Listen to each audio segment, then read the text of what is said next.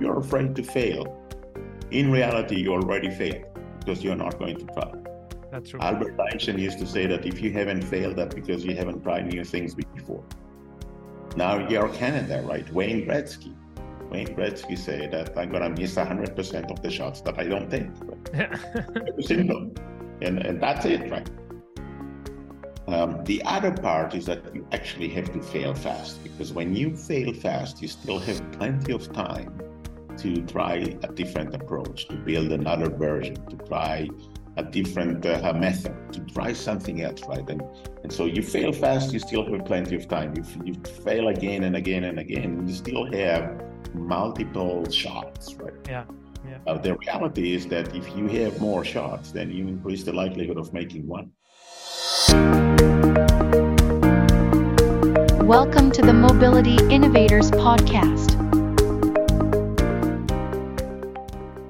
Hello everyone, welcome to another episode of Mobility Innovator Podcast. I'm your host, Jaspal Singh. Mobility Innovator Podcast invite key innovators in the transportation and logistics sector to share their experience and future forecast. In this episode, we'll be discussing the story of Waze and the secret sauce to find the product market fit for founders. Our today's guest is an amazing entrepreneur, mentor, company builder, speaker, and author. He has co-founded and advised many amazing startups. Two of them are part of our daily life. Waze, helping car drivers, and Move It, helping public transit rider. Waze, founded in 2007, revolutionized the way people navigate and commute by leveraging crowdsourced data. In 2013, Google acquired Waze for approximately $1.1 billion. He was also the board member of Move It, which simplify your urban mobility all around the world, making getting around via transit easier and more convenient.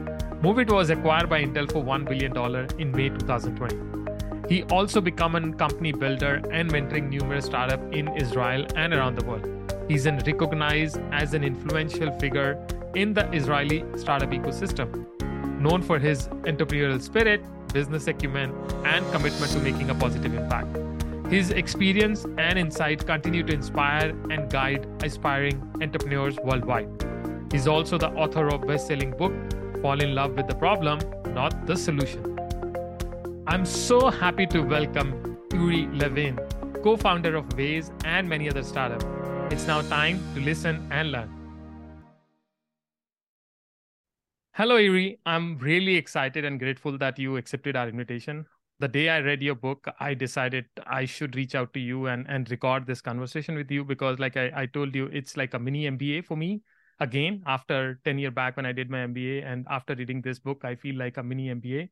And I feel it's important to share your knowledge and experience with everyone. So thank you for joining us. Thank you. I appreciate the feedback. Great. And I would like to kickstart our discussion with your personal journey. And I would say it's like BW and AW. It's like before Waze and after Waze. So would love to know more about your personal background. How did you start your career in startup ecosystem? Because when I read your book, you mentioned it's not that your first startup, you were doing a lot before that. And any interesting fact about your career, any secret which is still not in public domain? So, I started as a software developer at the military service, Israeli Defense Forces. And then after that, I was actually software developer for Converse systems, right? So Converse Technology was doing voicemail. And some many years ago, we all had voicemails associated with our mobile phone. Yeah. And then I switched into more of marketing and business and starting within Converse some divisions or product divisions. And around 2000, I moved out of Converse and started my first startup that was not successful. And back and forth, supporting many startups, consulting to some startups. Rolled into 2007, where I met the other two co-founders of Waze, and we decided that this is what we're gonna do. And so I would say I'm in the high-tech scene since 1984, so almost 40 years. Yeah, and I'm in the startup since 2000, so a little bit almost 23 years already. And I probably will remain in those space forever. No, that's great, and I agree with you. Sometimes the failure teach you much more lesson than the success. So first start of failure give you much more lessons. We learn more from, the reality is that if you do something and it turns out to be successful, then the key learning is that I'm a genius, right? So this is the point of view, even though that you should have learned from that what did work and why, right? But if you fail, then you learn so much more, right? And usually what happens is that the failures are the best teachers there are. I fully agree. I fully agree that fail people are the best teacher because they can share what went wrong and how you can do better. No, great. Thanks for sharing that. And it's great to see 40 year you are in technology space. That's remarkable. And 23 year in startup. So I can see tons of experience and knowledge.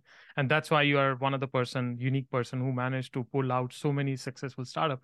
So Waze is one of the remarkable startup of our time. I mean, everybody love Waze. Anybody who travel around, they know the value of Waze. So would love to hear the story of Waze from you. Why did you start it? Because I read in the book, how did you start it? But I would love to know from your mouth why this idea came to you and how did you manage to scale it up? Because it was not easy. Uh, and you also managed to have one of the greatest exit of that time, pulling out and doing everything. I'm very curious about the behind story. I mean, you wrote a lot about in the book, but what went in your mind when things were happening, how you were feeling, and when the success happened, how life changed after that? So for a second, I would say, the short version is that I started Waze because I hate traffic jams, right?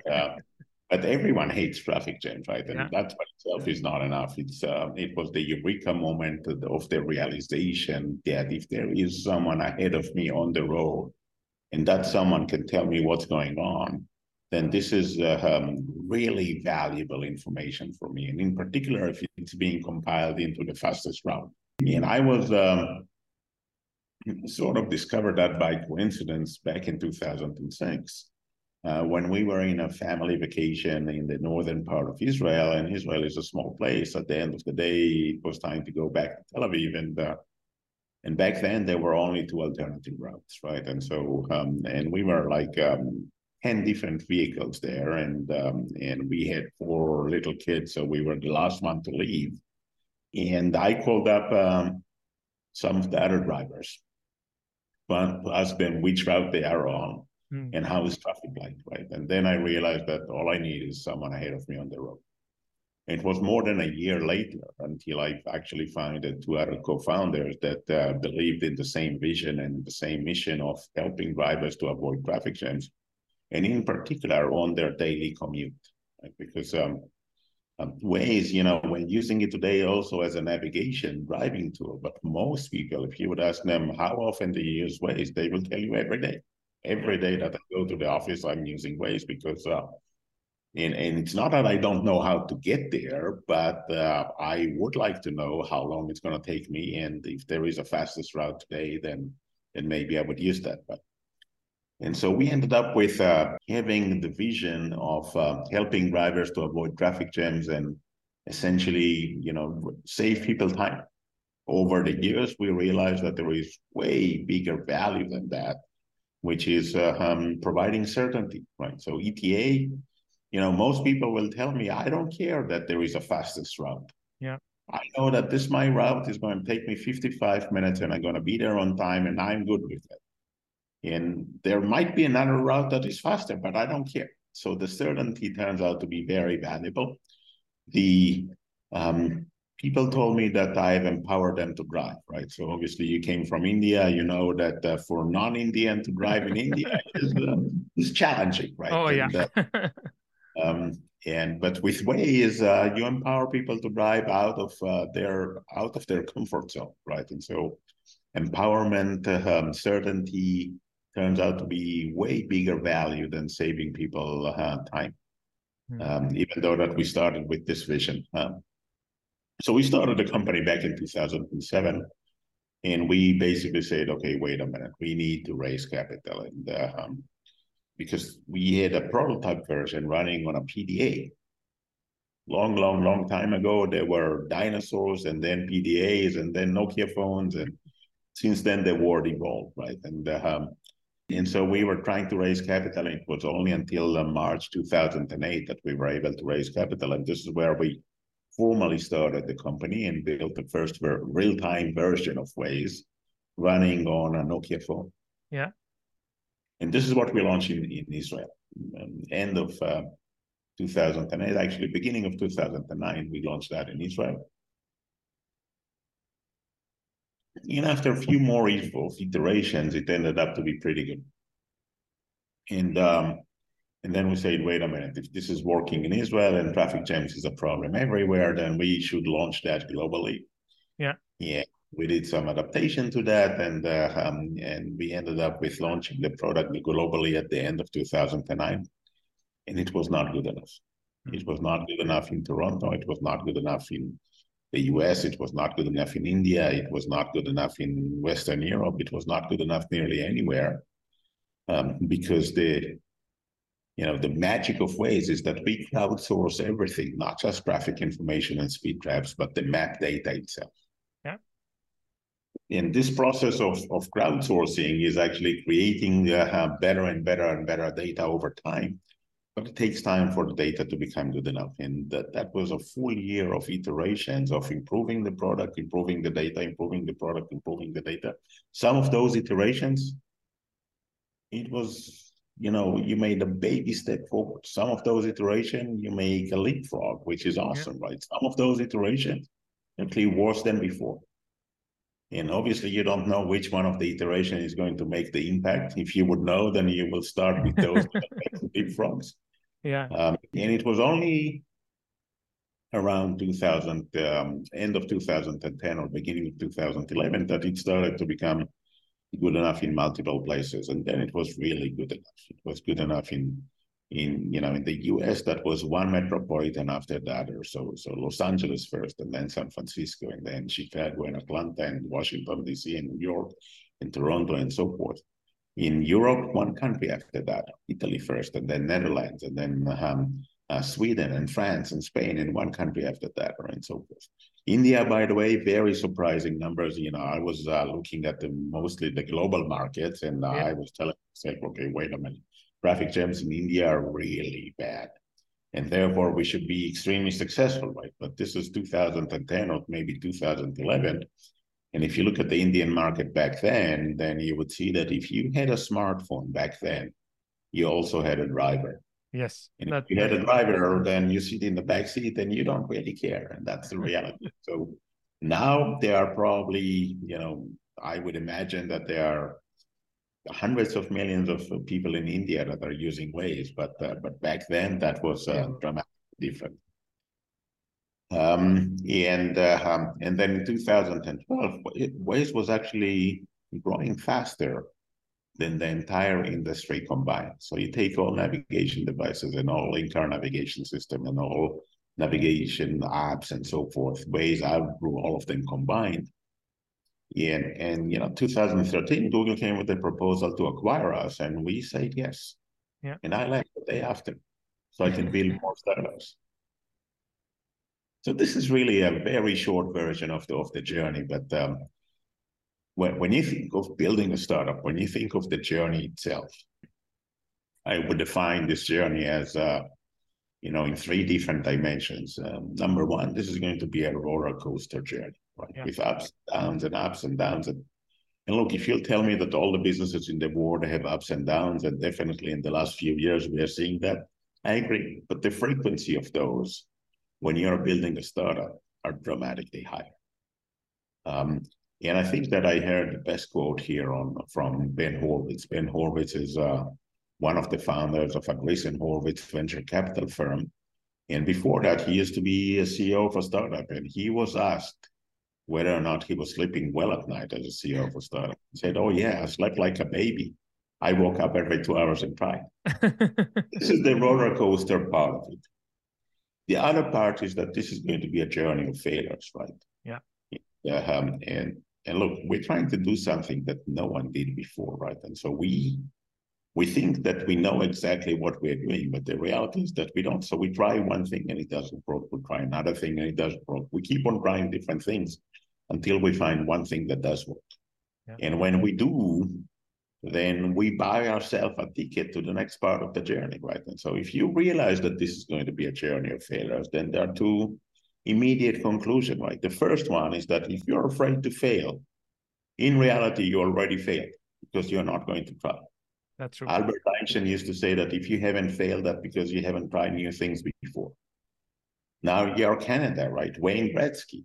Wayne Gretzky said that I'm going to miss 100% of the shots that I don't take. Right? Yeah. Very simple.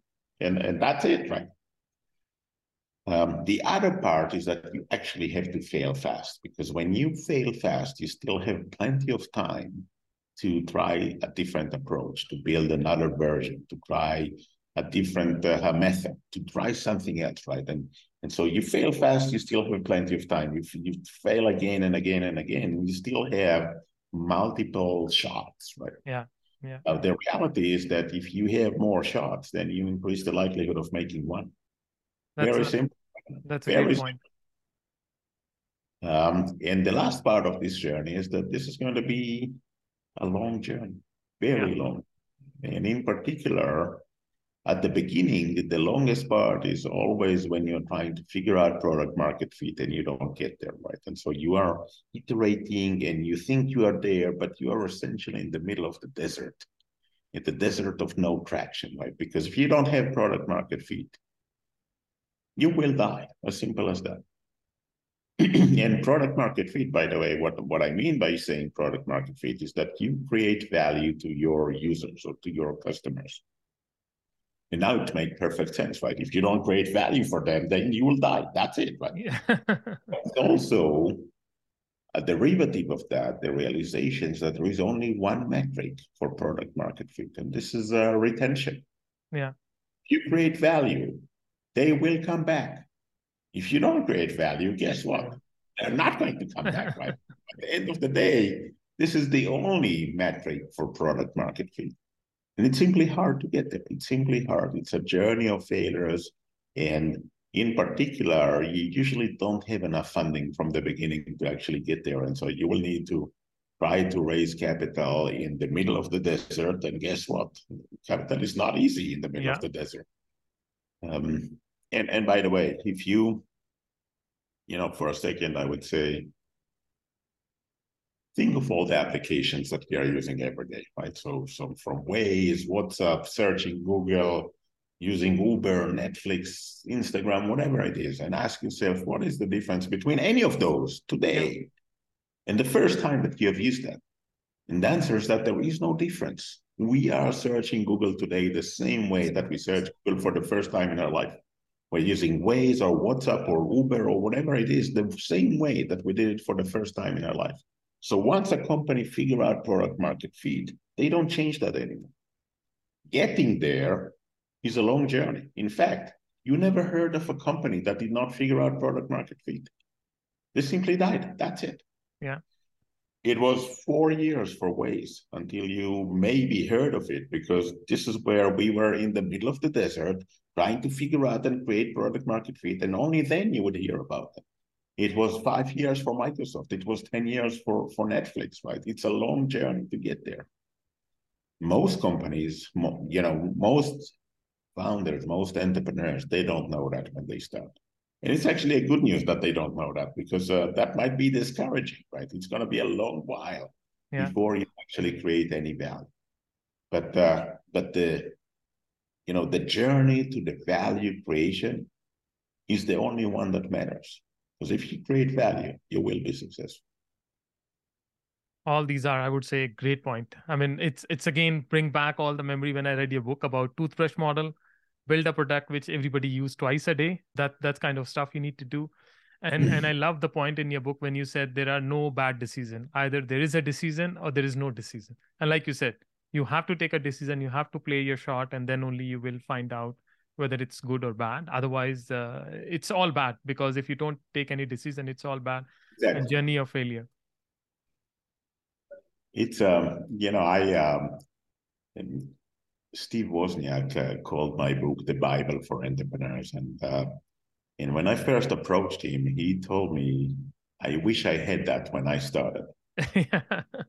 Because what I try to do, and this is end of the day, people would know me as an entrepreneur, right?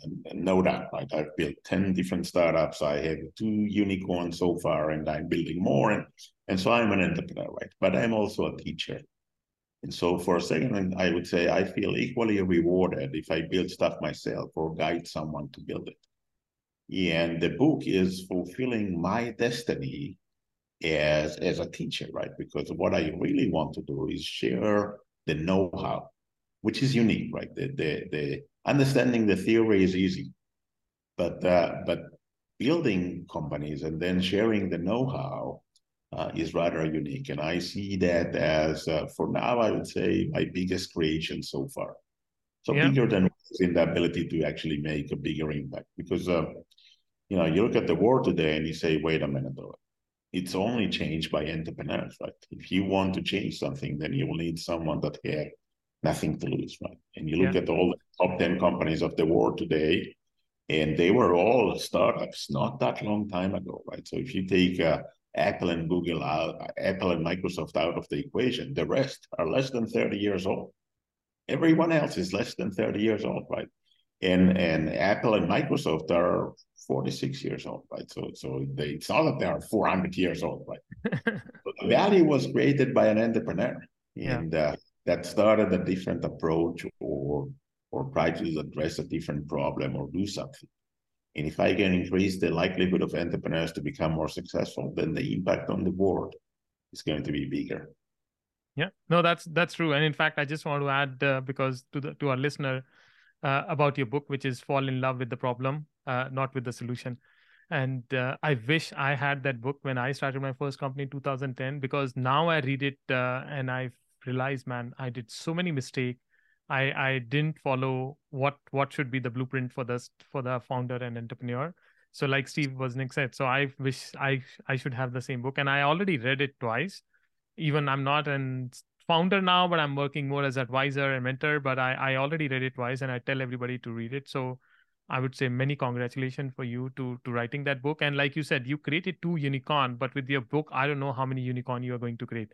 And people should come back to you and thank you if they implement it. And personally, I tell my university alma mater that they should introduce as a course book, because I said you can't teach so much knowledge in such a short time span. So this is a book everybody should read. So do you want to share a little more about your book? And I'm also curious, when is the second part coming? When are you writing your second book now? So, so I don't know, but I probably will. And I'm actually have um, a little bit of different perspective on what the second book should be all about. Part of it is actually I thought that maybe this is going to be entrepreneur story. Hmm. So showing all the different, or not all, but many of the different entrepreneurs that came to me for a perspective, and this is probably going to re-emphasize the simplicity of the book. And other part of me is saying, wait a minute, you actually very unique in the space of mobility.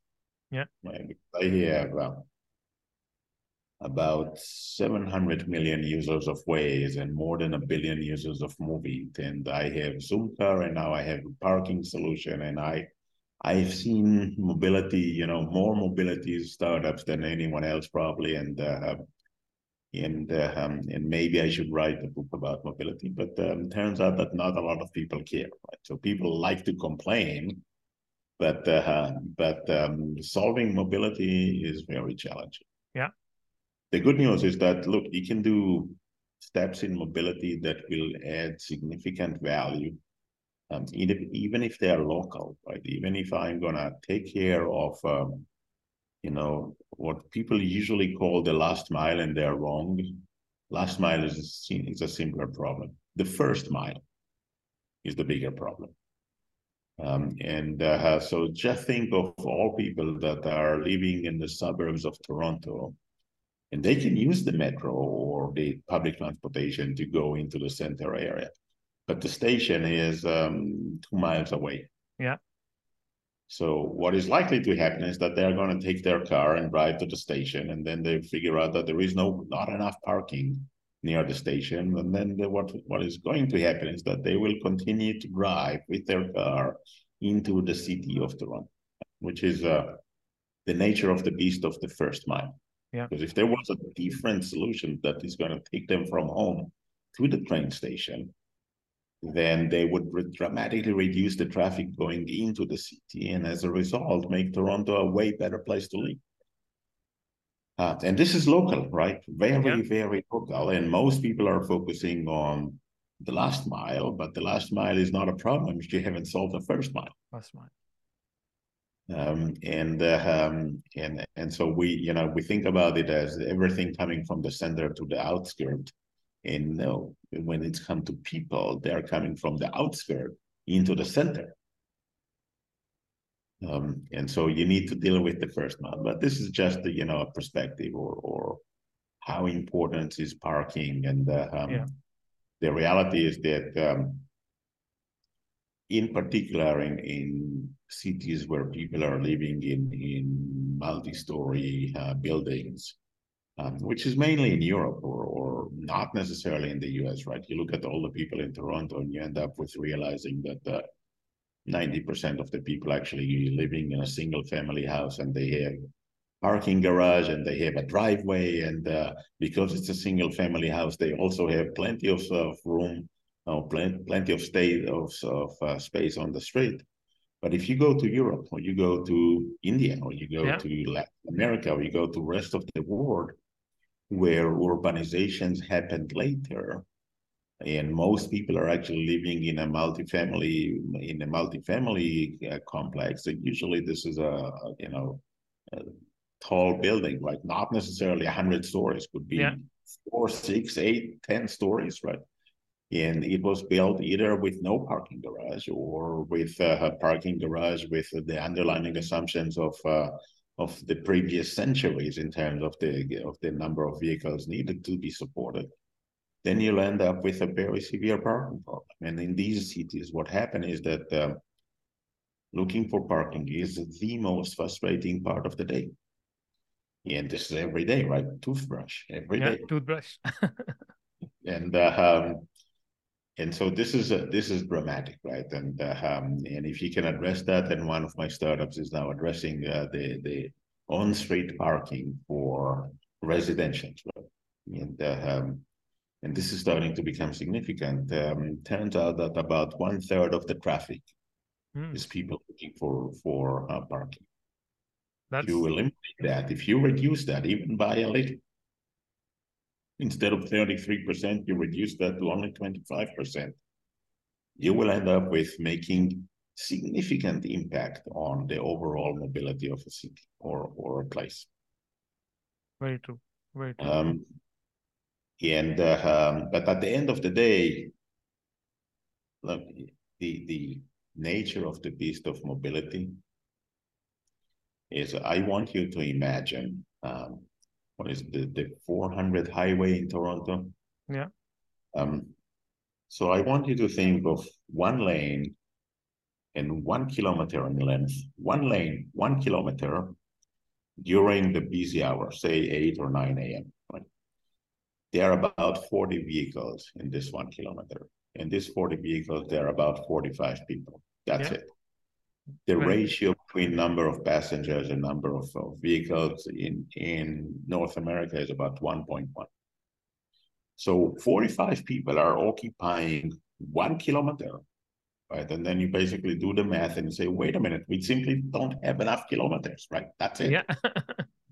And so the nature of the beast is that we allocate too much space on the road, because it's not just us, right? It's our vehicle, and then we need to keep distance from the vehicles that we don't collide with other vehicles, and we end up with occupying way too much space. And if we change the ratio of number of passengers per vehicle, we eliminate traffic jams. Now, we can do that through public transportation. We can do that through carpool. There are multiple ways. But at the end of the day, without active engagements of the municipality, it's not going to happen. Because if you want me to design you, a public transportation system that will make perfect sense, I will go back to the user, right? Which is most people don't do, right? Most people think of public transportation system or mobility system not from the user perspective, but from the system perspective. And in my mind, if you build something that people don't want to use, guess what? They're not going to use it. And so you have invested tons of money in building a system that no one cares. You go back to the user and you ask the user, what do you care about? And you will end up with three parameters, right? Convenience, speed, cost. That's it. And that's the order, by the way. Convenience, speed. So obviously, if you want to build a system, then it needs to be able to take you from anywhere to anywhere. It needs to be convenient. Right? If it's not, then people will basically say, you know what, I'm going to drive my car.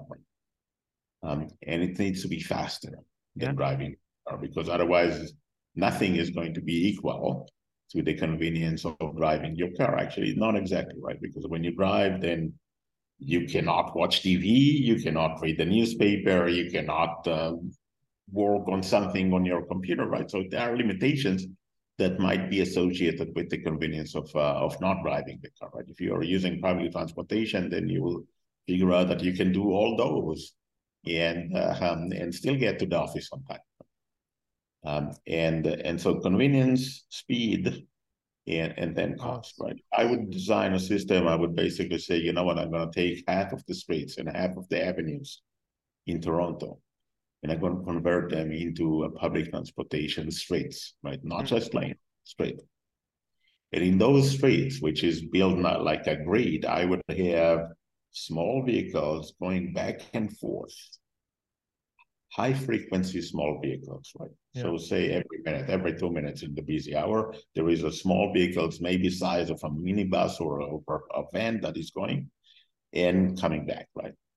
And then obviously, because these are dedicated lanes, you can give them priority on traffic than anyone else. And you can actually end up with a system that is somewhat similar to an elevator, right? Going back and forth, that's it. Limited capacity, obviously, elevators is only a single vehicle. Actually, not all the elevators in the world, but most of them is single vehicle. But think of a vehicle of tens of vehicles that are going back and forth on the same street. Because it's every other street, then you enable anywhere to anywhere. Because it's dedicated lane, you end up with not waiting for traffic and actually way faster than anything else.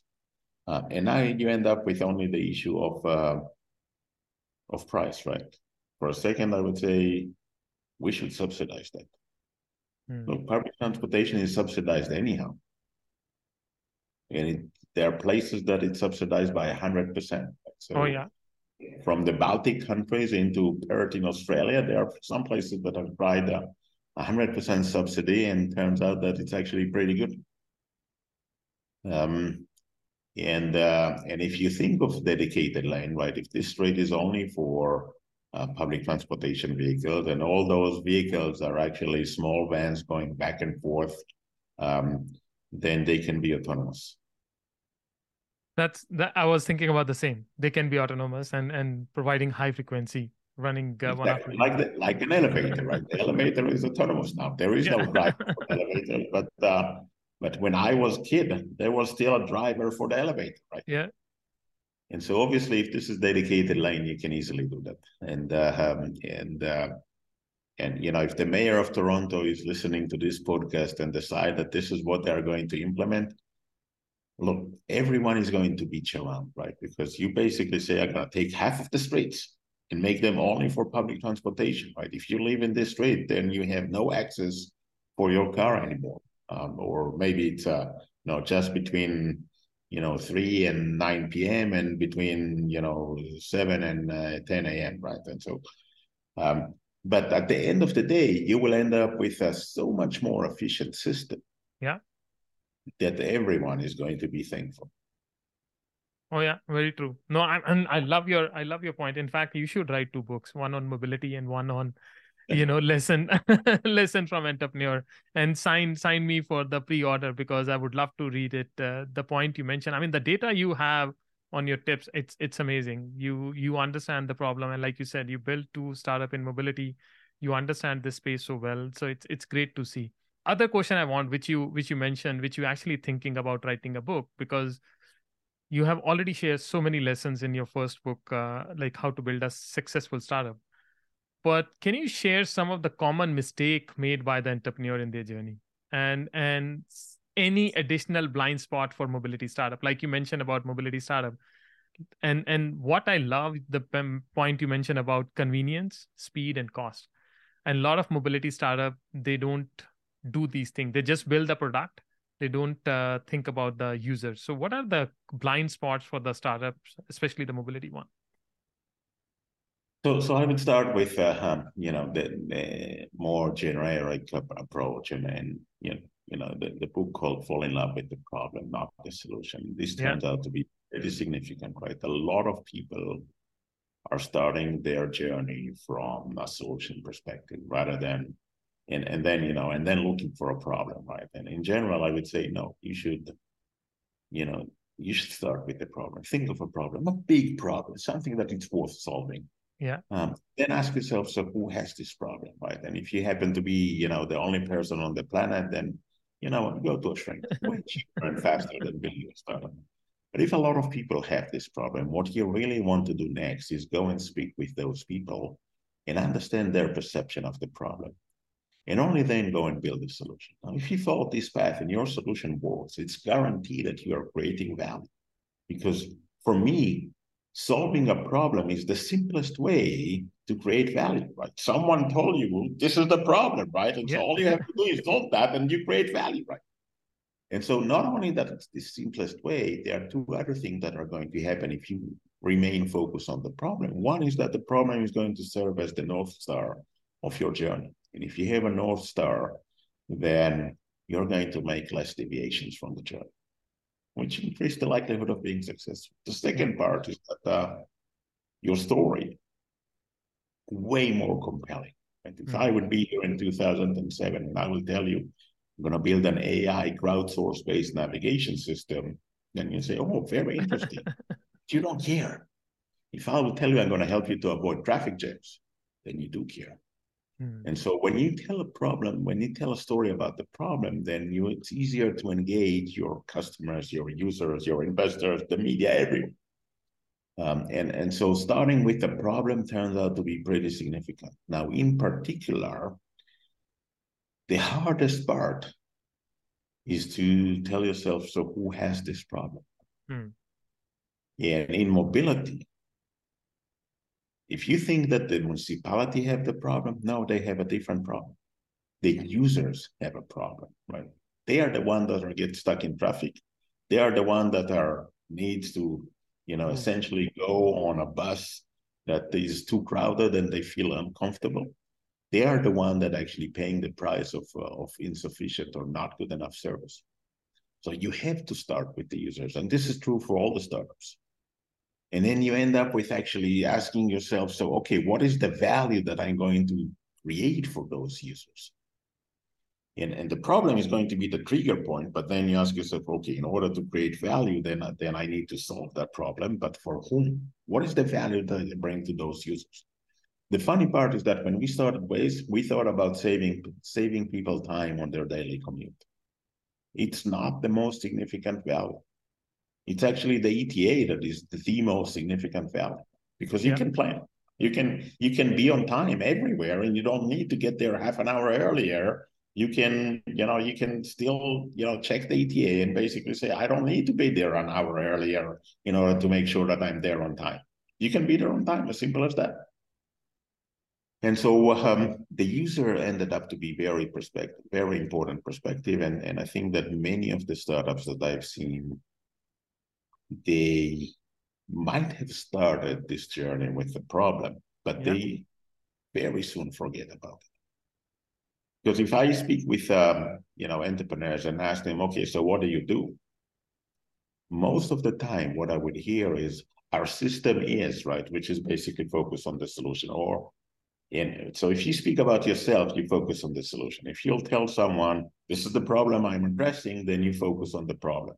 I hear about 10 out of 100 that this is their story, right? The best story, by the way, this is the value that we create for you, which is focused on the user.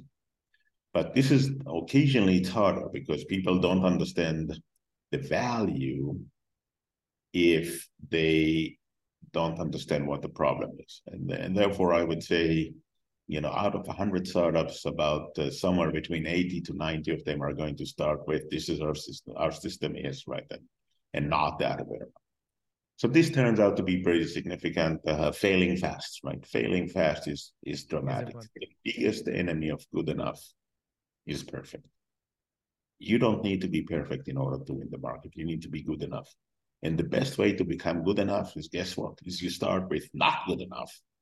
And then through iterations, you become good enough. And then you win the market. So for a second, I would say for all entrepreneurs in the world, just imagine that there are two twin sisters companies, right? They started exactly the same day. They're doing exactly the same thing. They have exactly the same story, the same team. Everything is exactly the same. And they are making exactly the same progress. Now, at a certain point of time, this company is saying, you know what, our product is really bad. It's really sucked. We are going to keep on building it, right? And this company is, you know what, our product is really bad. It's really sucked, but we are going to go to the market with it. From this point on, this company is making so much faster progress. And this is the most important part, because this company is way more likely to win the market because of the progress that they're making. Yeah. Now, a lot of times I tell that to entrepreneurs and they're telling me, no, you don't understand. Our product is embarrassing level. If I'm going to launch that, I'm going to lose my users. And then I would tell them, wait a minute, you don't even have users. I have users. Right? And so what exactly are you going to lose? Oh, we're going to hurt our brand name. You don't have a brand name yet. And the reality is that this is the journey of failures. This is the failing fast. This is the meaning of that, is that you're actually going to do experiments, real life experiments, right, faster. Because this is how you're going to learn. You're going to learn by listening to the users and improving. Listen to the users and improving. One of the things that turns out to be pretty significant is I spoke with many entrepreneurs that their startup failed and asked them why, what happened. And about half told me the team was not right. Yeah. And I kept on asking, okay, what do you mean the team was not right? Right. And so what I heard the most is, we had this guy not good enough. And so not good enough was the main reason. Another reason that I heard quite often is that we had communication issues, right? Something that I actually called ego management issues. And then asked them the most interesting question: when did you know that the team is not right? Now that was scary because all of them told me within the first month. Yeah. One that told me before we even started, right? I said, wait a minute. If you knew within the first month that the team is not right and you didn't do anything, the problem was not that the team was not right. The problem was that the CEO did not make hard decisions. Yeah. Making easy decisions is easy. Making hard decisions is hard. Firing someone is very hard decisions. There is a chapter in my book that's called Firing and Hiring. Yeah, I read that. When I wrote that and I sent, the book proposal to multiple publishers, they told me, some of them told me, look, it should be hiring and firing. And I said, no, firing is hard decision. Hiring is easy decisions. You need to learn how to make the hard decisions before you can even make the easy decisions. And then I ended this chapter with a very strong conclusion, right? Every hiring manager in the world, and it doesn't matter if this is a startup or a university or a corporate or a government, whatever it is, every time that you hire someone new, mark your calendars for 30 days down the road and ask yourself one question. Knowing what I know today, would I hire this person? Now, if the answer is no, then fire them immediately. They're already set on a trajectory of not being successful. They are going to fail, and this is going to be on your head, right? Now, there is a bigger challenge.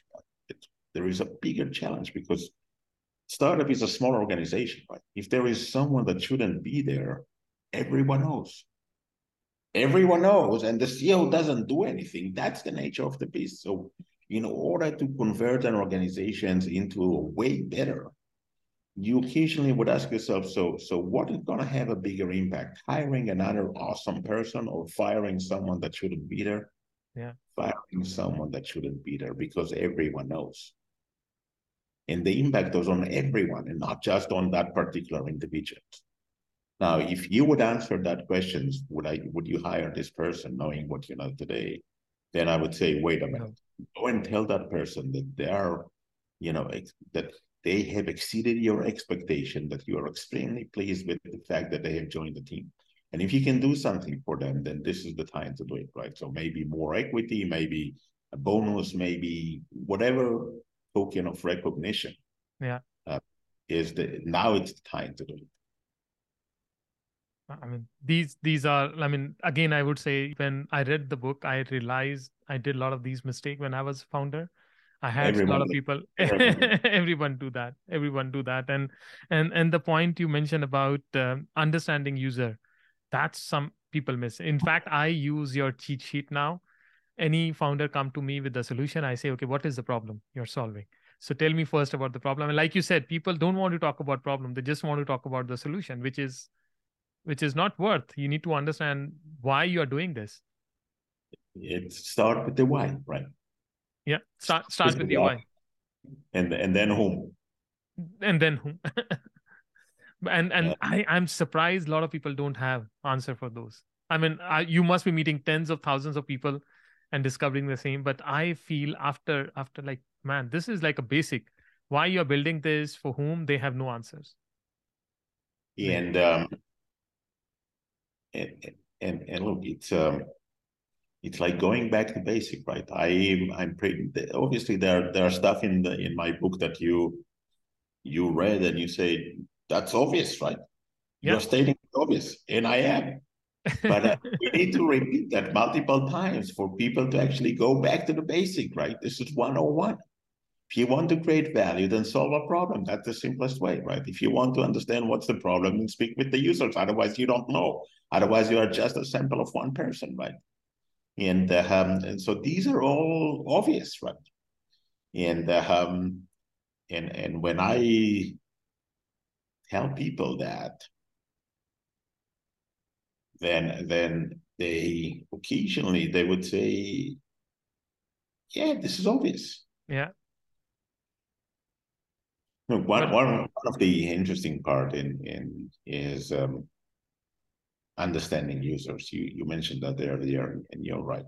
Because we want to think of the perspective of ourselves as a user, right?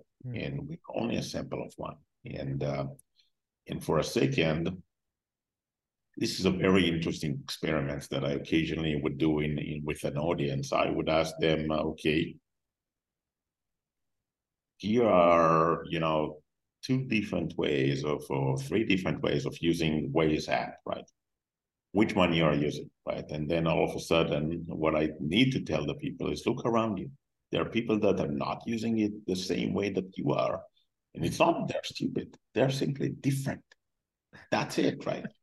And so when you use a product in a certain way, it does not even cross your mind that there might be a different way of using it. When you face a challenge, and this is becoming in particular when you deal with the ability to adopt something new. Most product builders are either innovators or early adopters. The good thing about myself, I'm an early majority. Yeah. And as an early majority, what I see is the state of mind of the early majority. And the state of mind is very simple. Don't rock the boat. I'm very happy with what I'm currently doing. Why do you need me to use Salesforce.com if I have Excel and I've been using that for the last 2 decades, right? Yeah. And so the state of mind is that new is more scary than create more value. And if this is the case, then I don't want changes. Right? Yeah. I'm afraid of changes. Most people are afraid of changes. They don't want the change. And what you need to do is actually understand that part and realize that the change is going to be hard for them. And it's not simple for them to actually, it's not enough that you'll tell them that you're going to create them value. They need to see someone using it. They need to see someone that tells them what to do.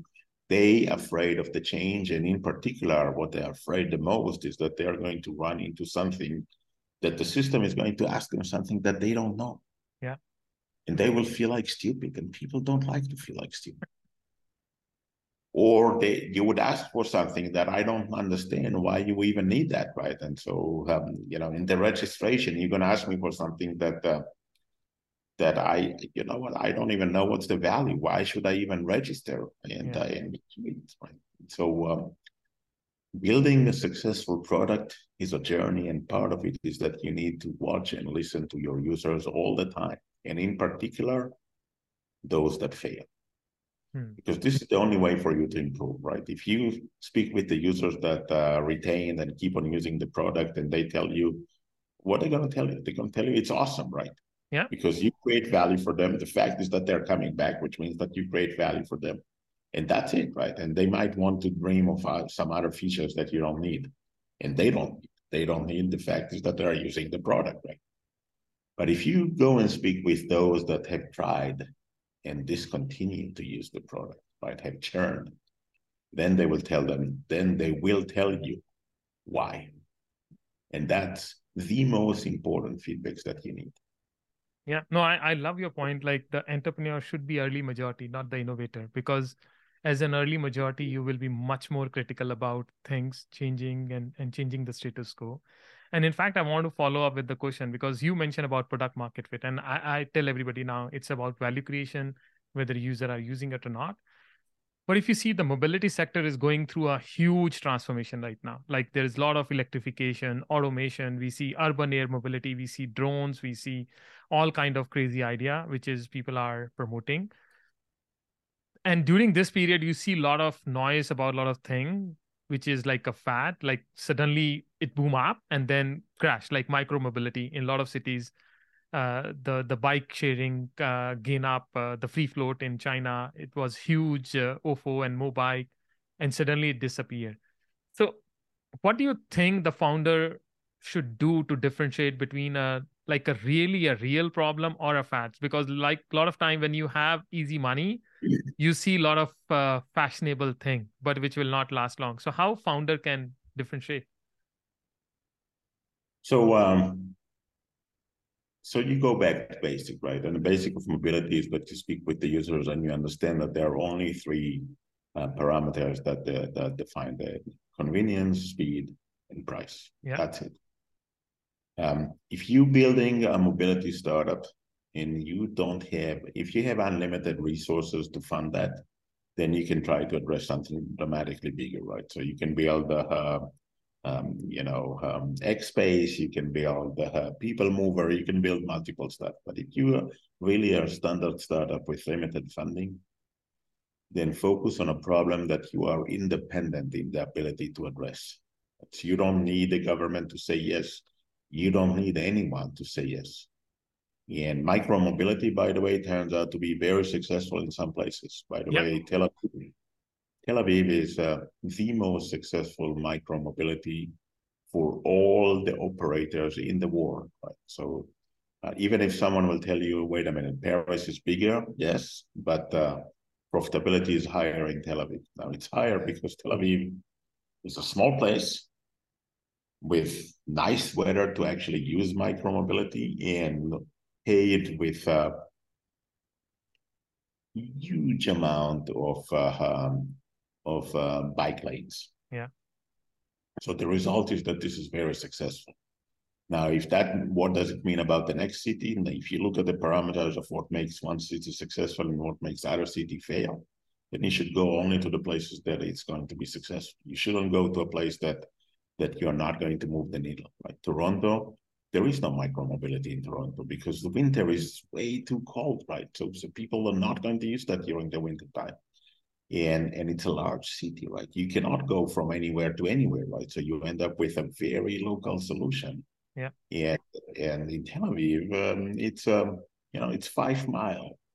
north to south. That's it, right? In 5 miles, you can do that with micromobility, and usually you don't need that. Well, they're all 5 miles. And so a significant part of it is to understand, number one, you need to be completely independent, right? If you want to rely on someone else and trust them to do the heavy lifting for you, guess what? They are not going to do the heavy lifting for you. They are going to do the heavy lifting for themselves, not for you. Yeah. And number two, you start with the problem. You focus on the user and you create value for them.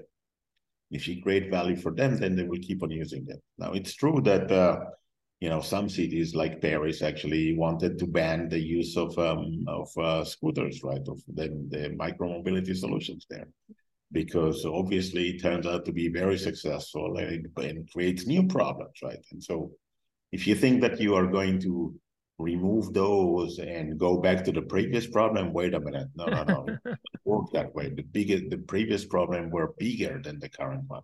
Yeah. And so they will need to figure out a different way to address that. And I agree that there should be regulations on that, right? And so maybe limiting, maybe creating dedicated lanes, in particular, creating places that they can park, and everyone follows, right? Look, up until recently, Uber was amazing. Right now, I'm hearing more and more complaints about using Uber because the balance was shifted. And all of a sudden, in particular in Europe, Uber is not a reliable solution. Oh, yeah. While in the US it still is, but in Europe it's not a reliable solution anymore, right? If it's not reliable, then guess what? People are going someplace else, right? Because it's not anywhere to anywhere anymore. If I cannot trust that to arrive in time and to take me to the airport or take me wherever, then I'm gonna find different alternative. No, that's a great point. Thank you. Sorry, you want to add something more? And so I think that mobility space is huge, right? At the end of the day, let's go back to the nature of the beast. You spend an hour a day sitting behind the driving wheel, the steering wheel, and this is about 4% of the day, and about maybe 6% of the relevant hours of the day for you.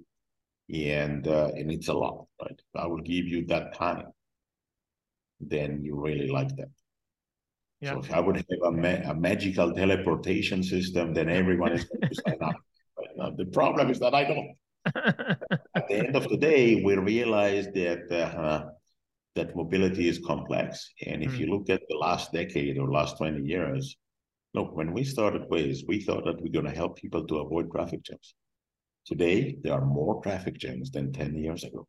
That's it, right? And in particular, if you think of India, then this is way more severe, right? Because the nature of the beast, and by the way, India is the largest country, and obviously everything is in larger scale there. But if you think that in Sao Paulo things are better, or Jakarta, or Nairobi, or Mexico City, it's not, right? It's as bad as it is in Delhi, right? Or Mumbai,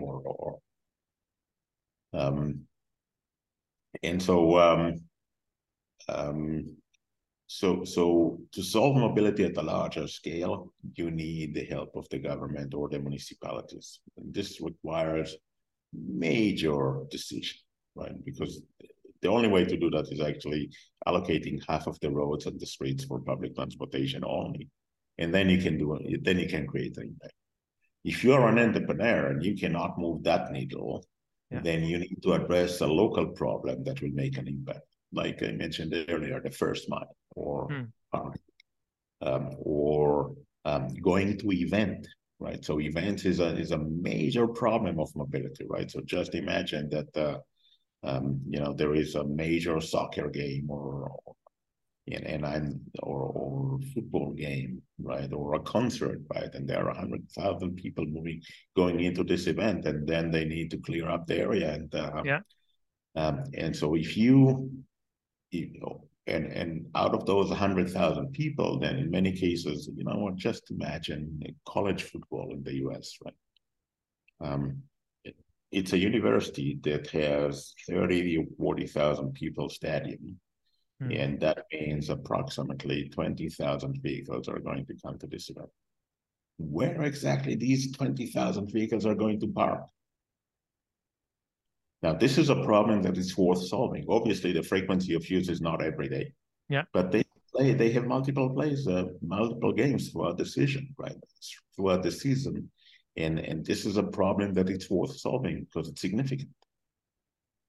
And so frequency of use is a good thing, but it's not always needed, right? If it's a bigger problem by itself, then address that.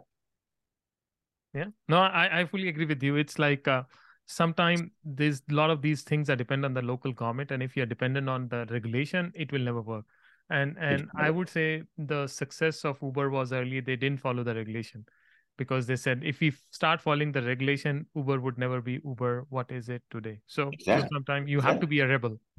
You have to be a rebel. And look, at the end of the day, occasionally they will shut you down, right? Uber had multiple fights in multiple markets. But the reality is that if you become part of the solution, of the system, then you're less likely to be shut down. Or you will be addressed, and you will basically need to address some of the concerns, right? Okay, so no, you in New York City, you have to have a TLC number, right? Otherwise, it cannot be an Uber. Okay, that makes sense. Then you're part of the system. Yeah. Yeah. Which, by the way, makes sense, right? And for a second, I would say for Uber, biggest city in the world is São Paulo. And still, when I'm there, even though that Uber is way more convenient, medallion taxis way faster because they have the public transportation lane. And Uber cannot ride there. Right? And so if they would work with the municipalities and get the ability to ride on public transportation lane, then it would be way better solution. Yeah, no, that's truly, great point. And I agree with you. It's like finding a local problem. Now, the question I want to ask you, you started Waze in 2007 and world has changed after that. I mean, the whole navigation system, the mapping industry has changed. I saw the Google annual day recently, and they show how Google mapping is now integrating. And also now they are expanding Waze into a lot of other vehicles. What do you think is the future of digital mapping and navigation? And if you get a chance to start another mapping startup again, will you do it, or how different it will be? So I think that we go back to the problem we're trying to solve, right? And by the way, Google Maps is very different than Waze, right? If I would ask 100 people that are using Waze, how often do you use Waze? What they will tell me is that every day. Right? Yeah. If I would ask 100 people that are using Google Maps, how often do you use Google Maps? They will tell me when I need it. Right? Yes. Which is not the same, right? The use case is different, and therefore the applications are different, and therefore you cannot even merge them, right? Because they address different use case, and you cannot combine multiple use case and end up with a single product for them. So for a second, I would say huge impact on the world, right? You look at the market before Waze, and nearly no one was using a driving app. And today, everyone is using driving app. And so obviously the market have changed dramatically, major disruption to the market. And when disruption happens, then obviously player change. What used to be TomTom, the major provider of those navigation devices is they only barely exist, right? Because they don't provide a device anymore for consumers. Now, what we had in the time that people actually had built-in navigation systems in the car, no one cares, right? I just want to be able to connect my Waze to the entertainment system, large screen, and this is it, right? And so this is Apple Play and Google Auto address that very well, and you end up with having the ability to see the driving app on the main screen. So obviously the world have changed. Is there a room for more changes? So let me start with the future of that, right? If we will have autonomous vehicles, then people don't care anymore. If you Yeah. sit in the back seat, you don't care anymore. You don't care if you need to make a left or need to make a right. It's not your problem anymore. What you do want to know is when exactly we're going to get there. And that's it, right? And end of story, right? And so is that going to be the same way as there's before? Probably not. Is that going to be something else? Probably yes. Um, because the autonomous vehicles will still need to have a navigation system to get to the destination, but it's not going to be a driver app. If there is no driver, then the driver is not important anymore. And it's going to be somewhat similar to what you have on an airplane when you sitting in in economy class, and the screen tells you that, okay, we're going to get there in 1 hour and 40 minutes, and this is approximately where we are about, and this is how the speed wind and the temperature outside and all sorts of information that are just answering a matter of curiosity, because you don't really care if there is minus 60 degrees out there. You are not out there, right? That's it, right? And so you don't really care, but still, they ended up to be interesting, irrelevant information. If this is going to be the case, then it's going to be the same, right? Just imagine that you're riding a bus and or the metro, right? And so what is the station, and every station, it tells you this is your station or not your station, and that's it, right? And where exactly you are, you don't care. That's very interesting. That's what I mean. I agree with you. Once it's like when you sit in the bus or in the train, you don't care about the route, navigation, anything. You just reach to your destination, you know the time, and that's it. And with the autonomous And vehicle, that's it, right? And the only thing that you would like is maybe get an alert a few minutes beforehand. So you would, in particular in a train that is making a very rapid stops. And so you want to get off before, you want to wake up before you get off. Yeah, yeah. So are you advising any startup which is building a future mapping product or something like that for autonomous vehicle? I was at the board of Here Technology for a while, but not anymore, not right now. Not right. I think that one of the biggest challenges that you ask yourself, so what exactly is Waze good enough for autonomous vehicles? And the answer is probably yes, even though that it's not accurate enough. And because autonomous vehicles have limited brain ability, right? So they would know, autonomous vehicles start from the point of view of let's not crash, right? Yeah.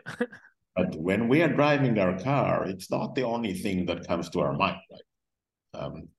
And so driving is way more than let's not crash, right? And so let's keep a distance from the car ahead of us, and let's make sure that we are not moving out of our lane when there is a vehicle that we might run into them, and so forth.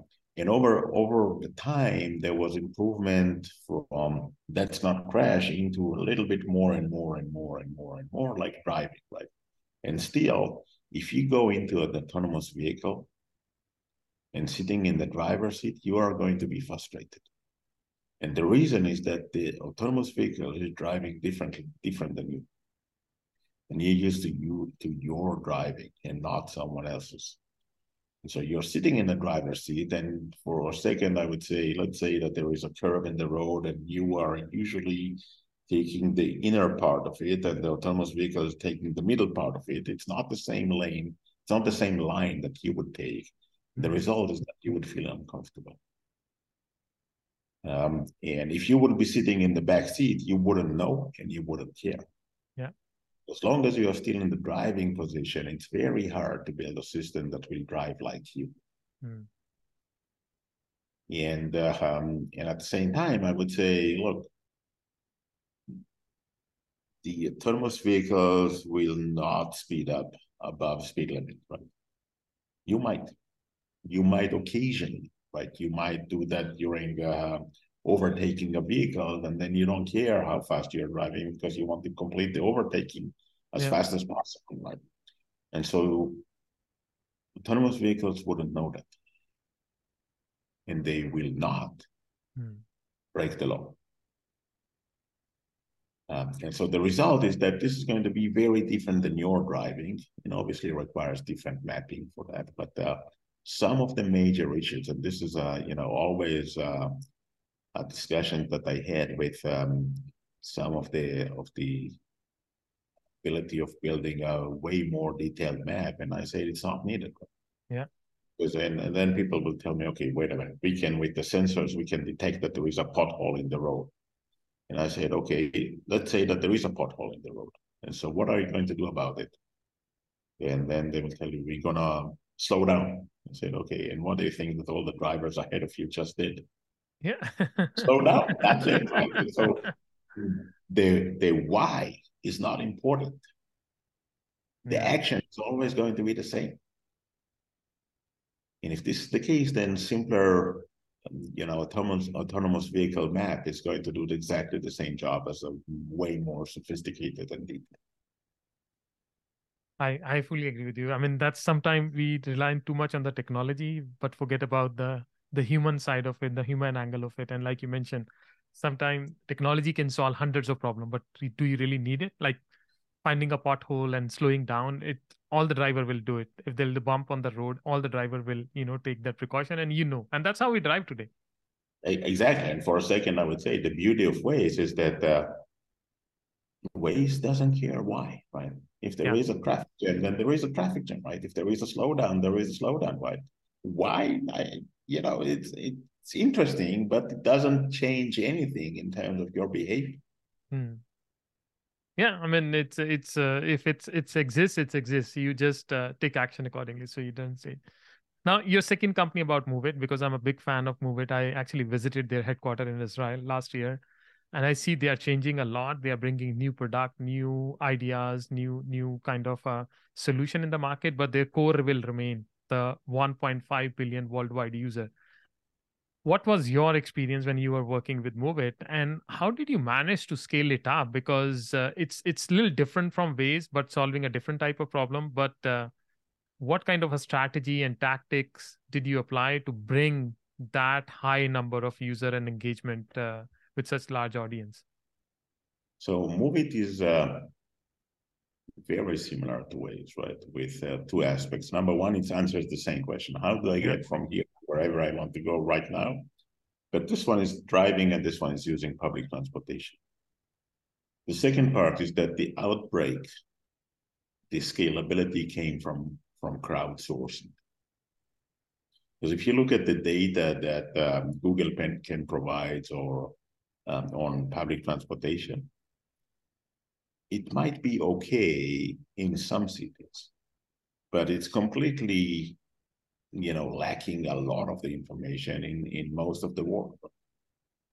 Move It is crowdsource all this data from users that will tell you where exactly the bus station is and which informal bus is actually stopping here, right? And you think about it in developing countries, which is still 90% of the world, and now it's 80% of the world, and this is the case, right? Yeah. And just giving you a very simple example, right? Let's say that there is a bus station at a certain point of time just before the intersection, right?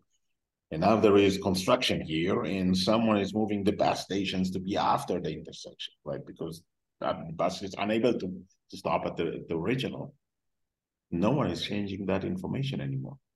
Google will send you to a bus station that does not exist.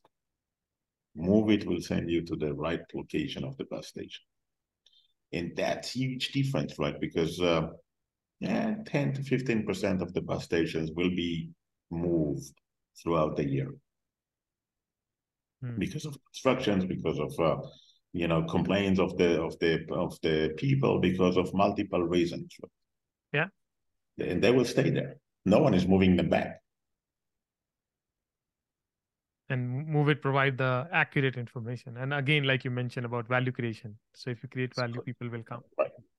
And it's all because of crowdsource, right? Because the people that know are the people that are responsible for the data. That's so those That's so true. I mean, providing that value creation is very important, and providing that feedback is very important, and that you can attract user. Now, the other question I want to check with you, and is about a lot of discussion happening about generative AI. Everybody is right now talking about generative AI, and everybody is thinking how the world will change with AI and how we are going to move in a different era. What's your view on that, and how do you see it's really going to change our life, and some of the impact it will leave on us?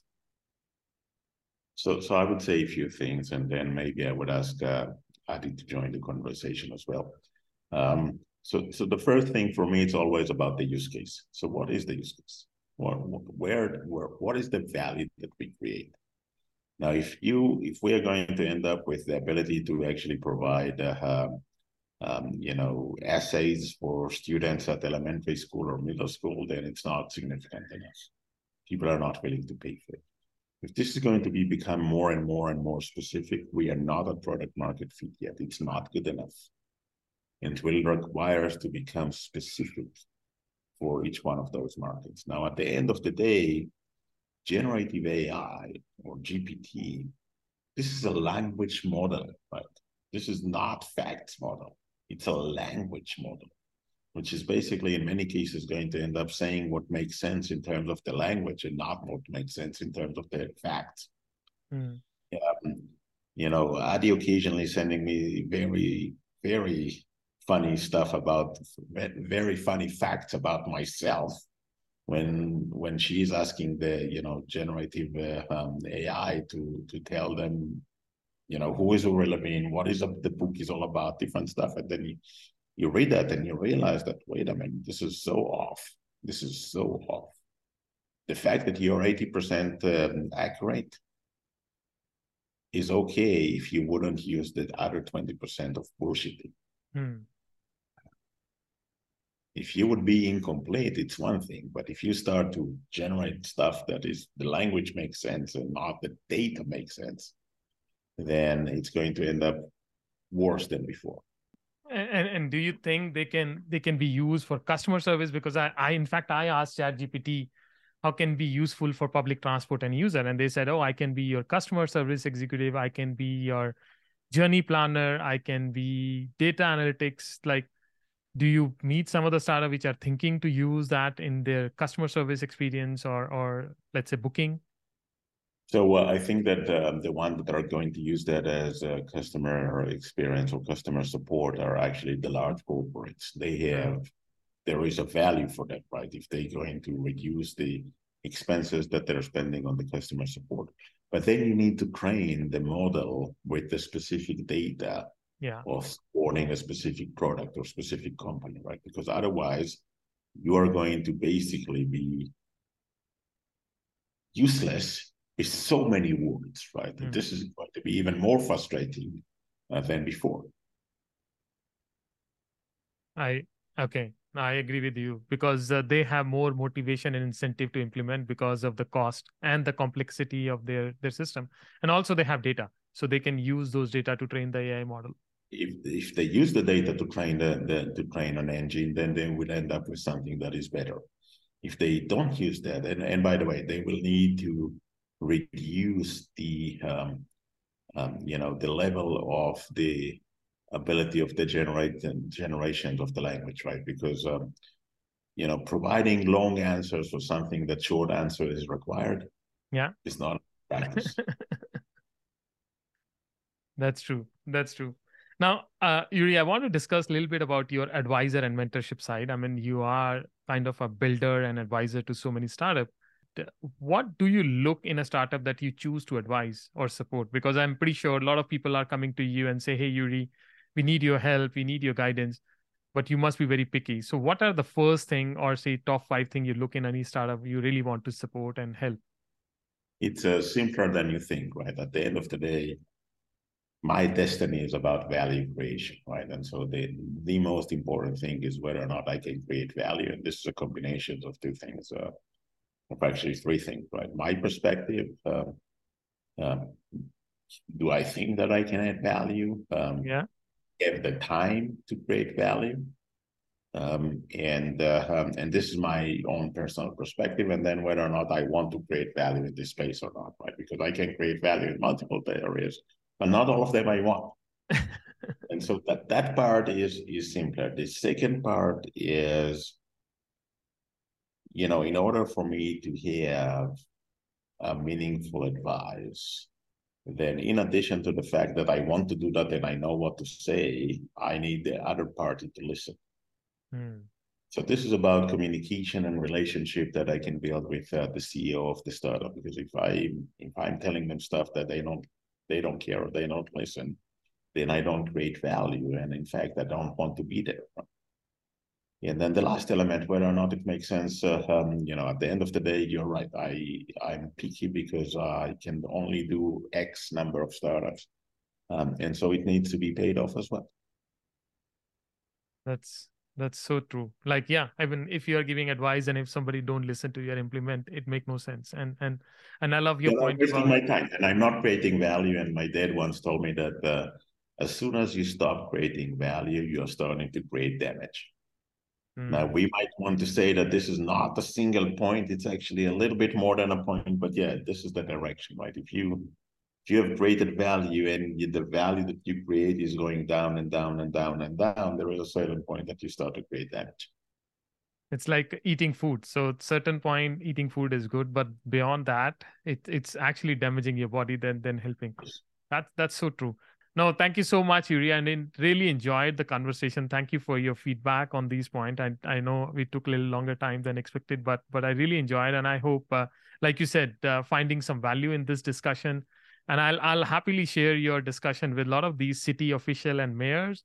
And see, you never know. Probably we have some city coming forward and say, hey, we want to implement this solution. Absolutely. I actually agree. Thank you so much. Thank you. Thank you for listening to this podcast. We'll be inviting some other inspiring guests in the coming week. You can subscribe to this podcast. You can subscribe to this podcast online to get the notification for the next episode. If you like this podcast, please don't forget to give us a 5-star rating, as it will help us to spread our message. If you have any feedback or suggestion for this podcast, please do write to us at info@mobility-innovator.com. I look forward to see you next time. Thank you.